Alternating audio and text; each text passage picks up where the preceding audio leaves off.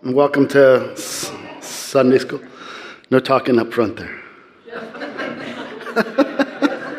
I've waited my whole life to do that. Very good. General Jan, how are you? I'm doing just fine. Good. It's good to be back. It's good to be back. Well, we will continue going through the canons of Dort. Picking up where Reverend Godfrey left off last week, we were looking at the fifth head of doctrine and looking at Articles 1 and 2. And just by way of reminder where we're at in the canons of Dort, I think it was Dr. Godfrey who kind of, instead of thinking of it just in terms of tulip, which is great, of course, but thought about it in terms of redemption plan, redemption accomplished, redemption applied, and now redemption preserved. It's a really helpful way to think about it. So the first head of doctrine had to do with how our election was planned from all of eternity, by the Father, in the Son, through the Holy Spirit.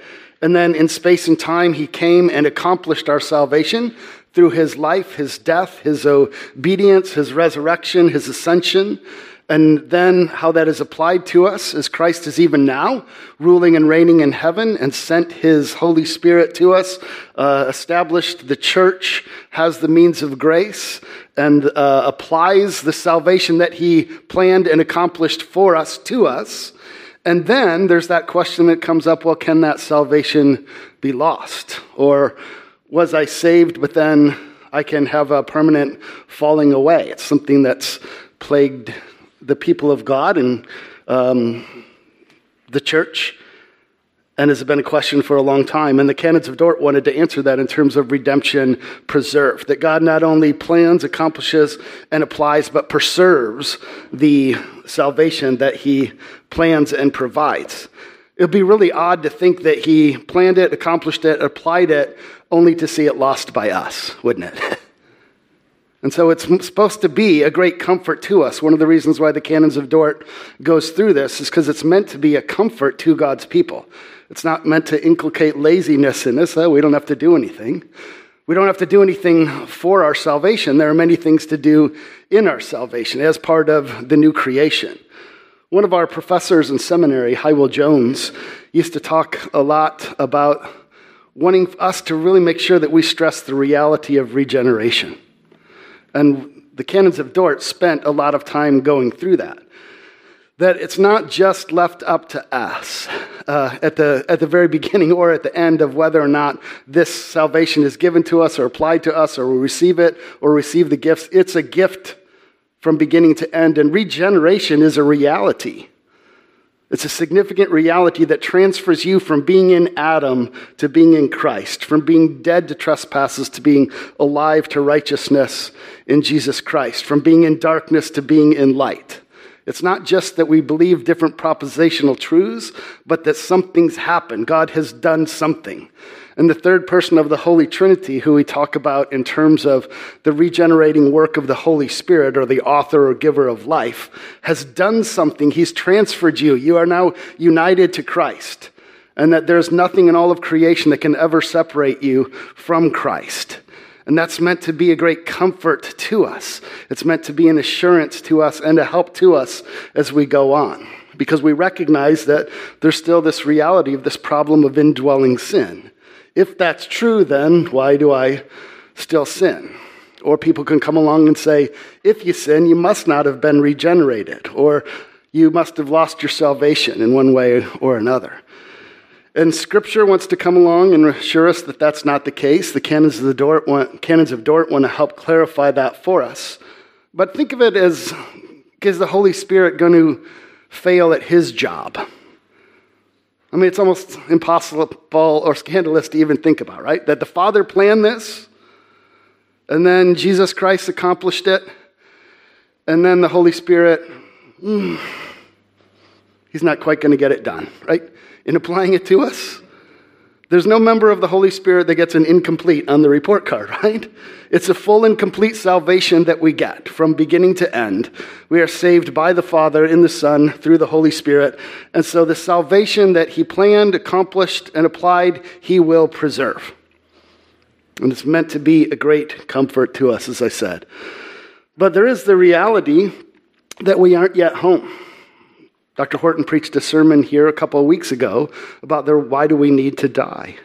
And the reality that because we're still sinners. And there's a reality for us awaiting in the resurrection that we're a part of now by faith through the Holy Spirit and connected to, but there's still more to come in terms of these blessings. We're going to be raised in newness of life in a way that we will never be able to sin again. Our body will be incorruptible, indestructible. We're still awaiting that. It's part of this promise that we have now. It's part of the regeneration that we have now. But there's still more to come and a fullness of it. And so we recognize indwelling sin. We see this in Scripture, right? Where do we recognize that or can even expect that a Christian might struggle with sin? Because you could hear the gospel and say, well, then they'll never sin anymore. Once you have the Holy Spirit, you'll never sin. Why would you as a Christian expect that probably isn't their normal Christian life and that their normal Christian life would involve sin in one way or another? Where would you get that idea? Yeah, where in the Bible? Where it says, the things I don't want to do, I do. The things I should do, I don't. Who's going to save me from this body of death? Yeah, Romans 7, right? Paul talks about the very things he wants to do, he's not doing. The things he wants to do, he doesn't do. He recognizes this battle, this struggle. The unregenerate person doesn't have a struggle, and the person in glorification will not have a struggle. You just always do what pleases the Lord. But in this life, there's a battle for the Christian. We're battling against the old man. We're battling against the world, the flesh, and the devil in a way that we didn't when we were unregenerate, in a way that we won't when Christ returns. And it's not like we get really close and God takes us the last way. There's a kind of a humbleness or a humility to this that the Heidelberg says, even the holiest of men has the smallest of beginnings in this life. Yet nonetheless we begin, but we will be changed, as Dr. Horton said, in the twinkling of an eye. You will see him as he is, and you will be like him. And you're part of that now, because the Holy Spirit has regenerated you. He's rebirthed you. You are part of the new creation, and he is conforming you more and more to the image of Jesus, and he will preserve you in the redemption that was accomplished. So Romans 7 would tell us to kind of expect that. Where else in Scripture might we expect that a Christian would struggle with sin? Yeah, Romans 3:23. What does that say, Lisa? Yeah. All. Romans 3:23. All have sinned and fallen short of the glory of God. Isn't it interesting in the Lord's Prayer? Why do we say, it's our Father, right? So it's Christians, covenant people. We're praying. We ask for our daily bread, and what's the next thing? Forgive us our debts. And lead us not into temptation, but deliver us from evil, right? It's calling upon the God who promised to preserve us in salvation to do just that. To preserve us in that. To forgive us of our sins. Even if our pastor gives us no time to confess our sins.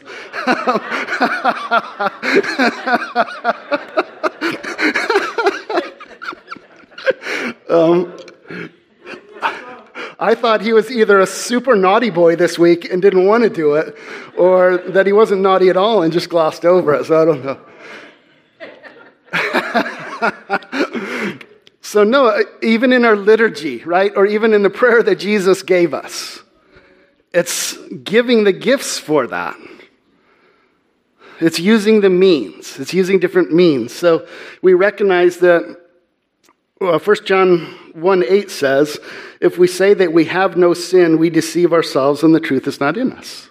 That's written to a Christian. If I say, I have no sin, I want William to come up here and tackle me and throw me out. Which of us could possibly say that? The reason why we read the law is to remind us of our sin. And then not just leave us there, but drive us outside of ourselves to our Savior, Jesus Christ. Because what's the very next verse? It says, if we say we have no sin, we deceive ourselves and the truth is not in us. If we confess our sins, he is faithful and just to forgive us of most of our sins and cleanse us from some of our unrighteousness. What? Oh, I was wrong? to forgive us of all of our sins and to cleanse us from all unrighteousness, right? Isn't that good news? So it's meant to do that. So it says to forgive us, the Lord's Prayer, forgive us of our debts as we forgive our debtors, and lead us not into temptation, but deliver us from evil. It's asking for God to be God. It's asking for, we're calling upon our Father to be gracious and propitious to us and kind to us, even as he continues the work that he's begun. And by doing those things, we are being more and more conformed to the image of God. When we come in, when we confess our sins, when we hear the gospel and we believe, these are the means that God uses to sanctify us. And then when we come to the Lord's Supper, it's for believing sinners, isn't it?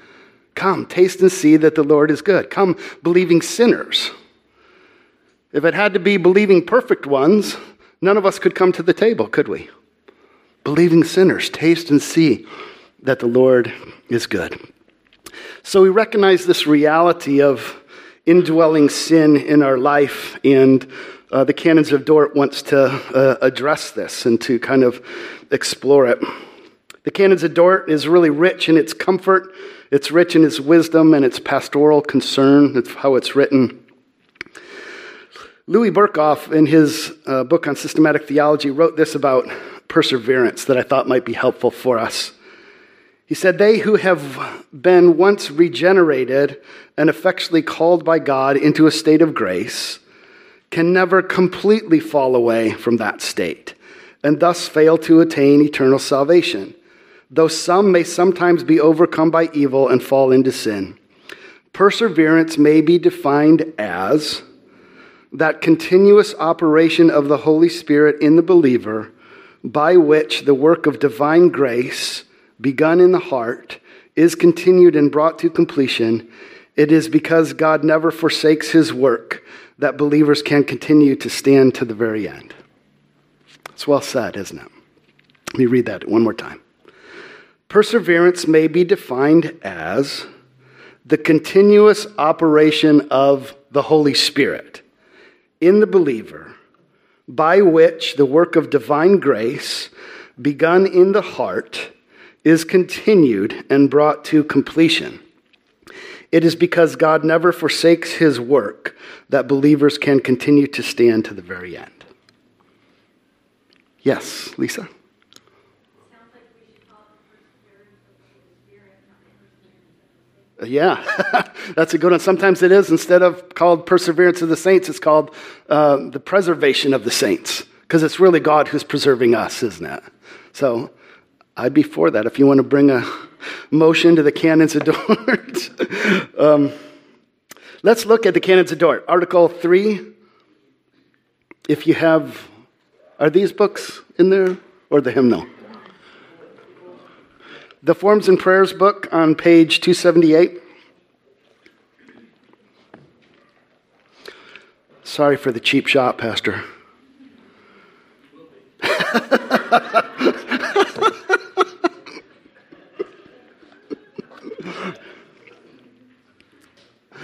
So, Article 3. That's how I took it. Thanks. Article 3. God's preservation of the converted. So they were channeling Lisa Horton. It says, because of these remnants of sin dwelling in them, and also because of the temptation of the world and Satan, those who have been converted could not remain standing in this grace if left to their own resources. Okay? So it's laying out the problem. But God is faithful, mercifully strengthening them in the grace once conferred on them and powerfully preserving them in it to the end. That's what we're talking about in a nutshell. If it was left to ourselves, we would abandon the faith today. I submit to you, all of us would walk away from it if it was just us. But greater is he who is in you than he who is in the world. And the third person of the Holy Trinity is indwelling you. That's what Hywell Jones is trying to get across. The reality of regeneration is staggering. The Holy Spirit who hovered over the deep in creation and brought to fruition this beautiful and amazing universe in which we see is dwelling within you. Just give that a minute. The Holy Spirit is living within you. And greater is he who is in you than he who is in the world. It's impossible, it is inconceivable, it is unfathomable that he will not finish his work and that he won't preserve you to the end. And when you get to the end, you won't say, look at what I did. You'll say, holy, holy, holy. Thank you. How amazing. Praise God from whom all blessings flow, right? So it's recognizing that we would not stand, we would all leave the faith today if it weren't for God acting not only for us, but in us. And then it says those great words that Scripture often says, but God. But God is faithful, mercifully strengthening them in the grace once conferred on them and powerfully preserving them to the end. That's meant to be a great source of comfort to us. That's meant to be reminded to us throughout our liturgy in the sense of we do have the reading of the law, we have confession of sin, then the next thing we hear is the gospel, assuring us of our forgiveness, assuring us of our righteousness in Christ, and then the next thing we do is praise God, right? What's the right response to salvation? Is to praise the Lord. So even our liturgy is structured to be able to remind us of ourselves and renew us in this, not only just as a oral remembering, but an actual participating in these things, to be reminded that we are forgiven and to taste and to see that the Lord is good and that this Lord is living inside of us through his Holy Spirit.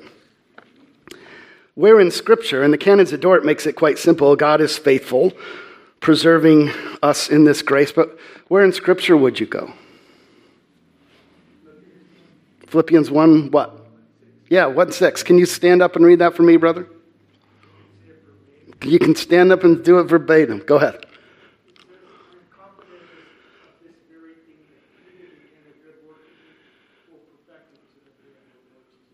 Yeah. Isn't that great? Go ahead and turn there, if you will. Philippians 1:6.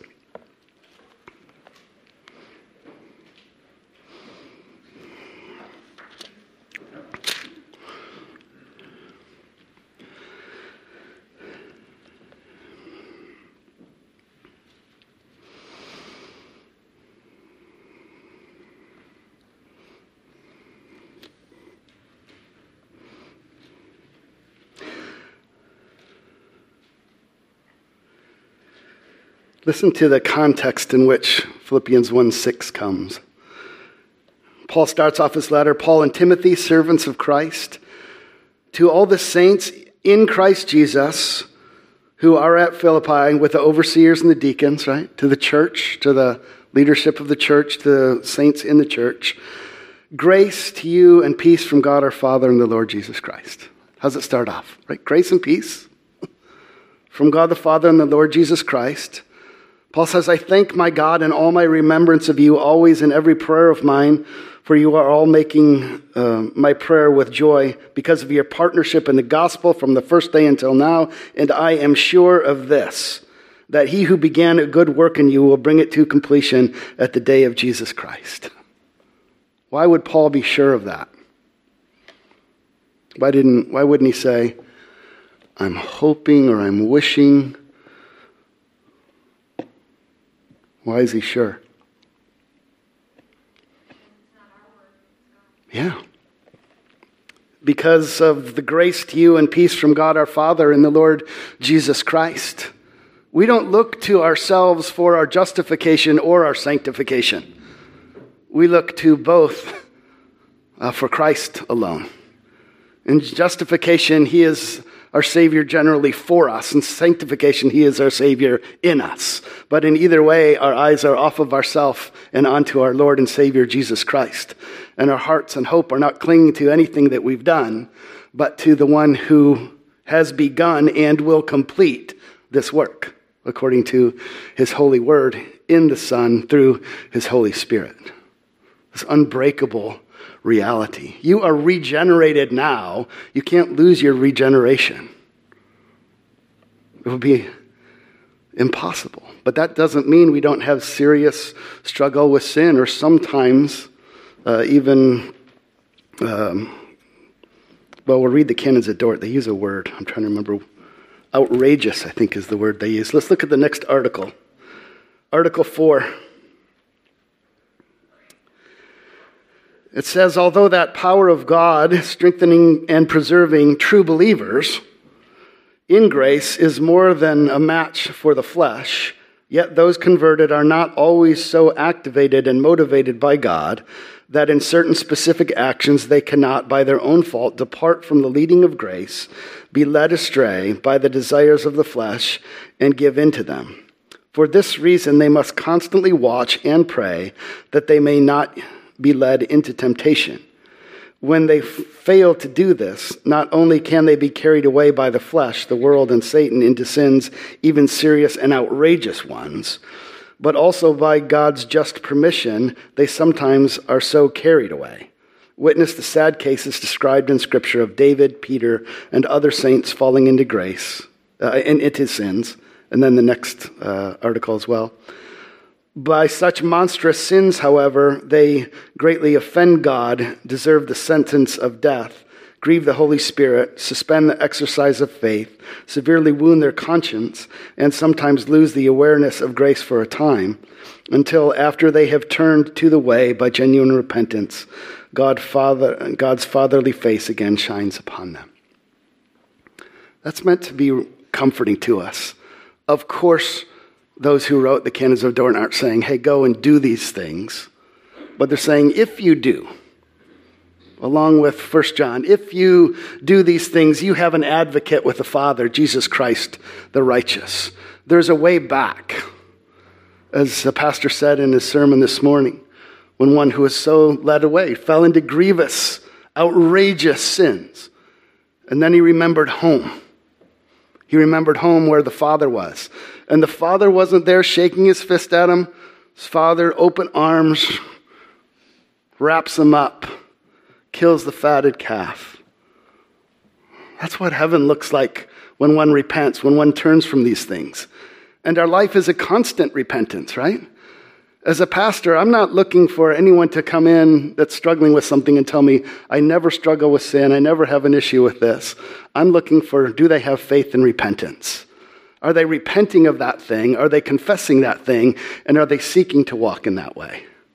I've told you before, it's no secret, when we do have silent confession in our church, I often confess the same things. I often confess the same things over and over. Things that I was struggling with 10 years ago, 20 years ago. Wretched man that I am. The very things I want to do, I don't do. The things I don't want to do, I do. Who will deliver me from this body of sin? My own efforts. I'm going to work harder this time. Thanks be to God, it's Jesus Christ, right? And so I need to be reminded of that. And as we do pastoral counseling, that's what we want to be reminded of. If Scripture says something is sin and you're saying it's not sin, I'm free to do it, big problem. But if Scripture says something is sin and you say, I'm struggling with that sin, say, welcome to the Christian life. Confess that sin and trust and believe that Jesus Christ has fully satisfied for that. And there's nothing in all of creation that will ever be able to separate you. And through God's power and grace, He will continue to conform you more and more to the image of Jesus. But there should be a sobriety about what we expect in terms of that kind of progress or growth. Even the holiest men have the smallest of beginnings. Yet, nevertheless, we begin. Does that make sense? Any questions about that? Yes. As a Christian, it's that guilt that you have over the sins that makes you want to despair, because if you think about it, you think, what a wretched thing I did and said. And to hear that God forgives you is, when we have the confession, it's such a, I don't know, a comfort to hear that. Yeah. Because it can drive you to want to, I don't know, harm yourself if you keep thinking about all the sins, if you live long enough, the sins that you've done in your life. Sure. It drives you crazy remembering those things. Yep. And the longer you live, right, the more you recognize your sin, right? So I have now 55 years worth of sinning to remember rather than 45 or 35 or 25. So I came to know the Lord probably when I was 10, 11 years old. And he regenerated me and began his work in me. And I would have to say with Scripture that I've been sanctified, but I'm also more aware of my sin, and it grieves me now in ways that it didn't before because I understand the holiness of God more than I did. I understand what my sin deserves more, and I understand the results or consequences of my sin on others more than I ever have. And I also understand the grace of God more, what I'm actually forgiven from. And I think that it's meant to be that. There's a desire or longing to be away from the body and with the Lord, or to go to be with the Lord, so that I don't know how remembering works in heaven, but to not be plagued by that anymore, or not to be bothered by that, will certainly be part of our life. We need to be reminded over and over, there is no condemnation for you, because we constantly condemn ourselves. But the canons of Dort want to rightly note, and Reverend Godfrey noted in his sermon today, there are still consequences for our sin, right? So there's no condemnation for us, but there are consequences. David's multiple sins with lying, deception, adultery, massive consequences for his family and his kingdom. We could say that he was right with the Lord and that he was forgiven and then there was no condemnation, but there were still consequences. And they're serious. That's why Scripture warns us about these things in the path of wisdom. David was a wise man, but David did some really foolish things. And David did some really destructive things. But from David, we get Psalm 32 and we get Psalm 51, right? Again, that's what I'm looking for. Not where David could say, I never did any of these things. But David recognizes how awful what he did was. And he looked to the Lord for mercy. And he looked to the Lord for grace. Renew a right spirit within me. Continue this work. You do this. You do this. He recognizes he's got nothing. And he's looking to the Lord alone. One of the best examples, I think, in Scripture, which the canons of Dort point out about this whole thing, is Peter. If you turn with me to Matthew chapter 26.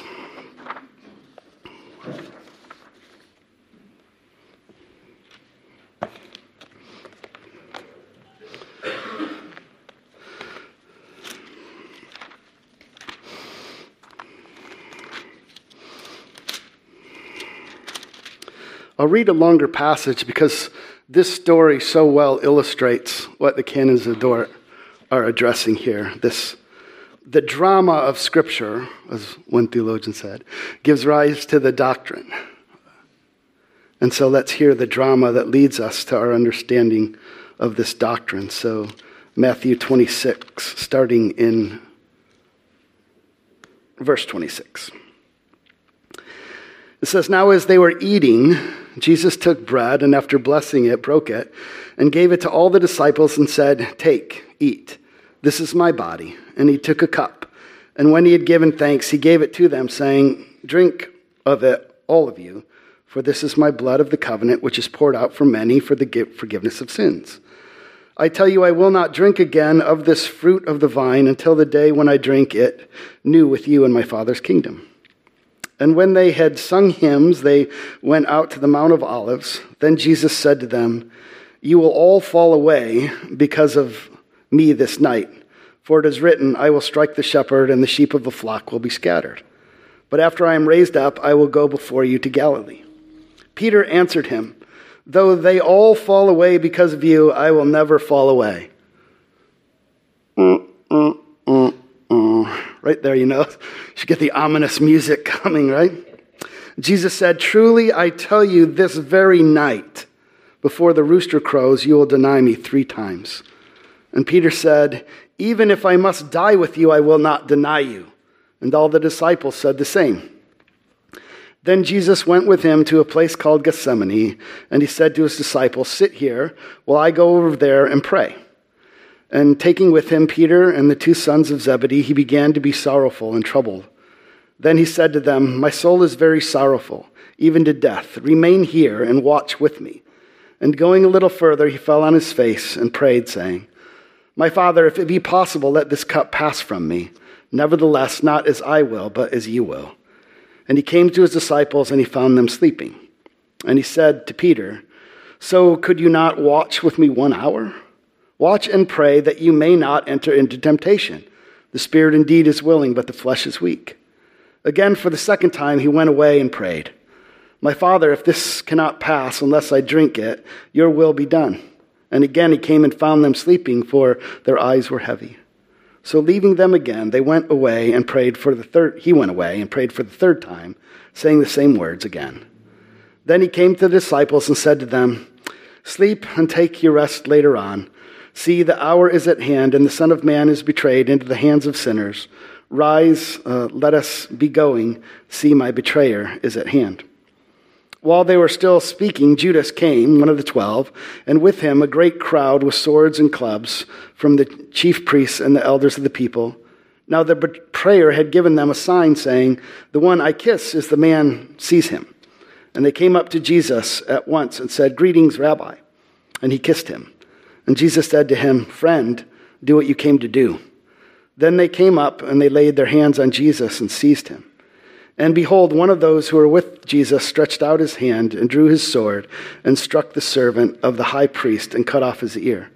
Then Jesus said to him, "Put your sword back into its place, for all who take the sword will perish by the sword. Do you think that I cannot appeal to my Father, and he will at once send me more than 12 legions of angels? But how then should the scriptures be fulfilled that it must be so?" At that hour, Jesus said to the crowds, "Have you come out as against a robber with the swords and clubs to capture me? Day after day I sat in the temple teaching, and you did not seize me. But all this has taken place that the scriptures of the prophets might be fulfilled." Then all the disciples left him and fled. Then those who had seized Jesus led him to Caiaphas and the high priest, where the scribes and the elders had gathered, and Peter was following him at a distance, as far as the courtyard of the high priest, and going inside, he sat with the guards to see the end. Now the chief priests and the whole council were seeking false testimony against Jesus, that they might put him to death. But they found none, though many false witnesses came forward. At last 2 came forward and said, "This man said, I am able to destroy the temple of God and to rebuild it in 3 days. And the high priest stood up and said, "Have you no answer to make? What is it that these men testify against you?" But Jesus remained silent. And the high priest said to him, "I adjure you by the living God, tell us if you are the Christ, the Son of God." And Jesus said to him, "You have said so, but I tell you, from now on you will see the Son of Man seated at the right hand of power and command coming on the clouds of heaven." Then the high priest tore his robe and said, "He has uttered blasphemy. What further witness do we need? We have now heard blasphemy. What is your judgment?" They answered, "He deserves death." And they spit in his face and struck him, and some slapped him, saying, "Prophesy to us, you Christ, who is it that struck you?"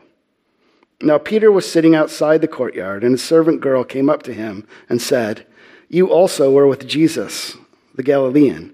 But he denied it before them, and saying, "I know not what you mean."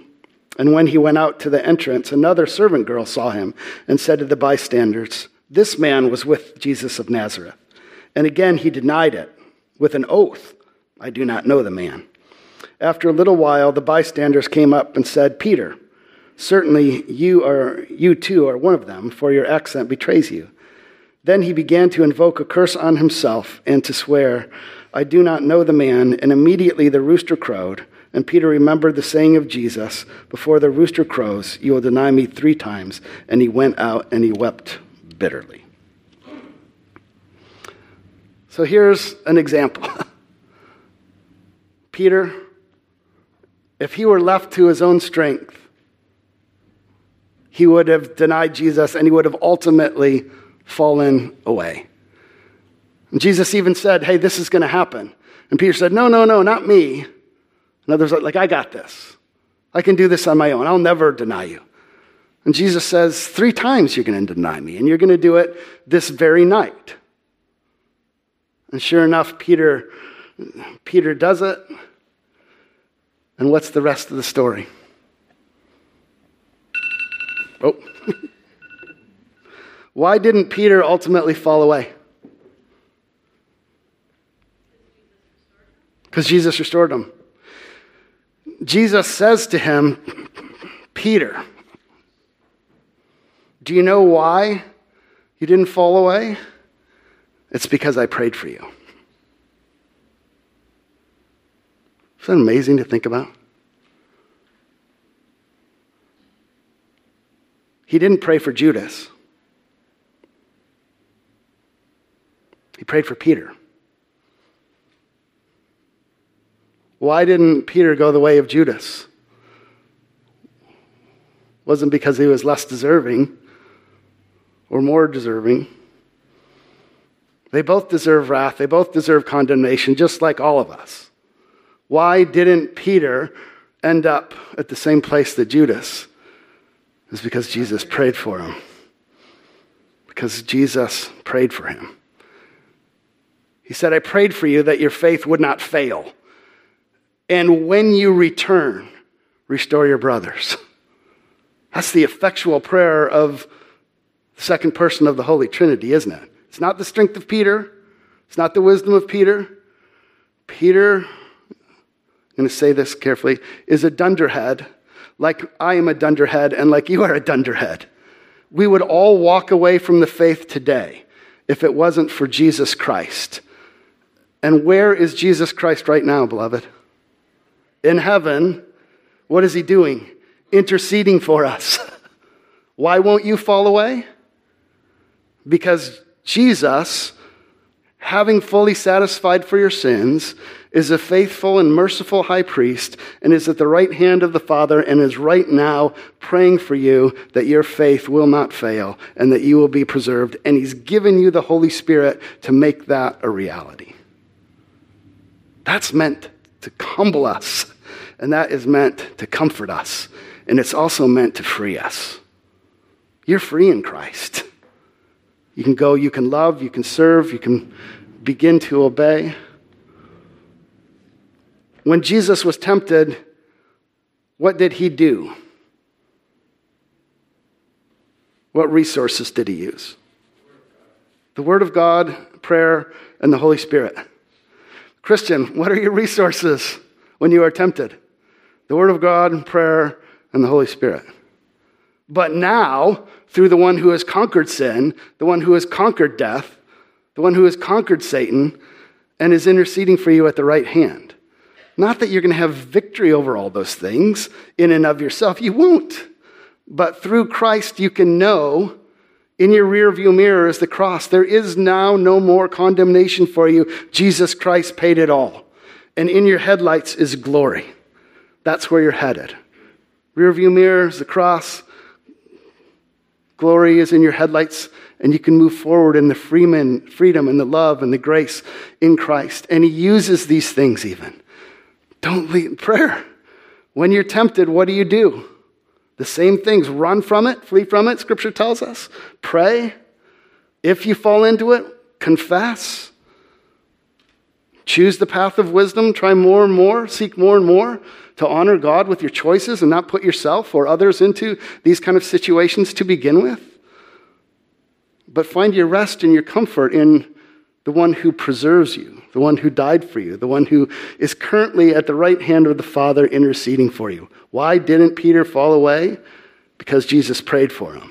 Why won't you fall away? Because Jesus is right now interceding for you.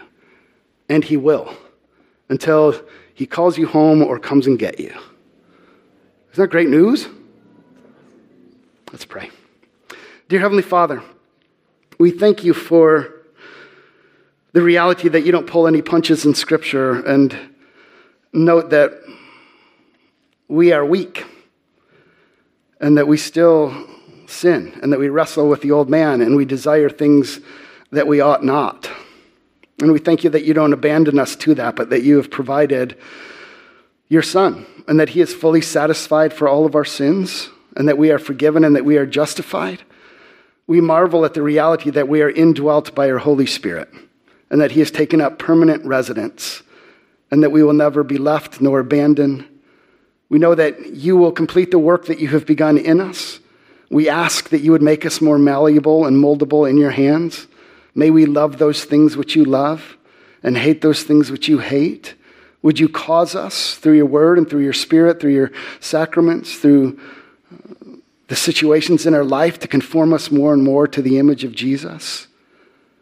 May we never seek to do that on our own or seek that as the basis for our salvation or our confidence, but would all of those things direct our heart and our affections and our eyes to Christ, because it's in him that we find our forgiveness and our righteousness and our sanctification and our peace now and always. And all God's children said, amen.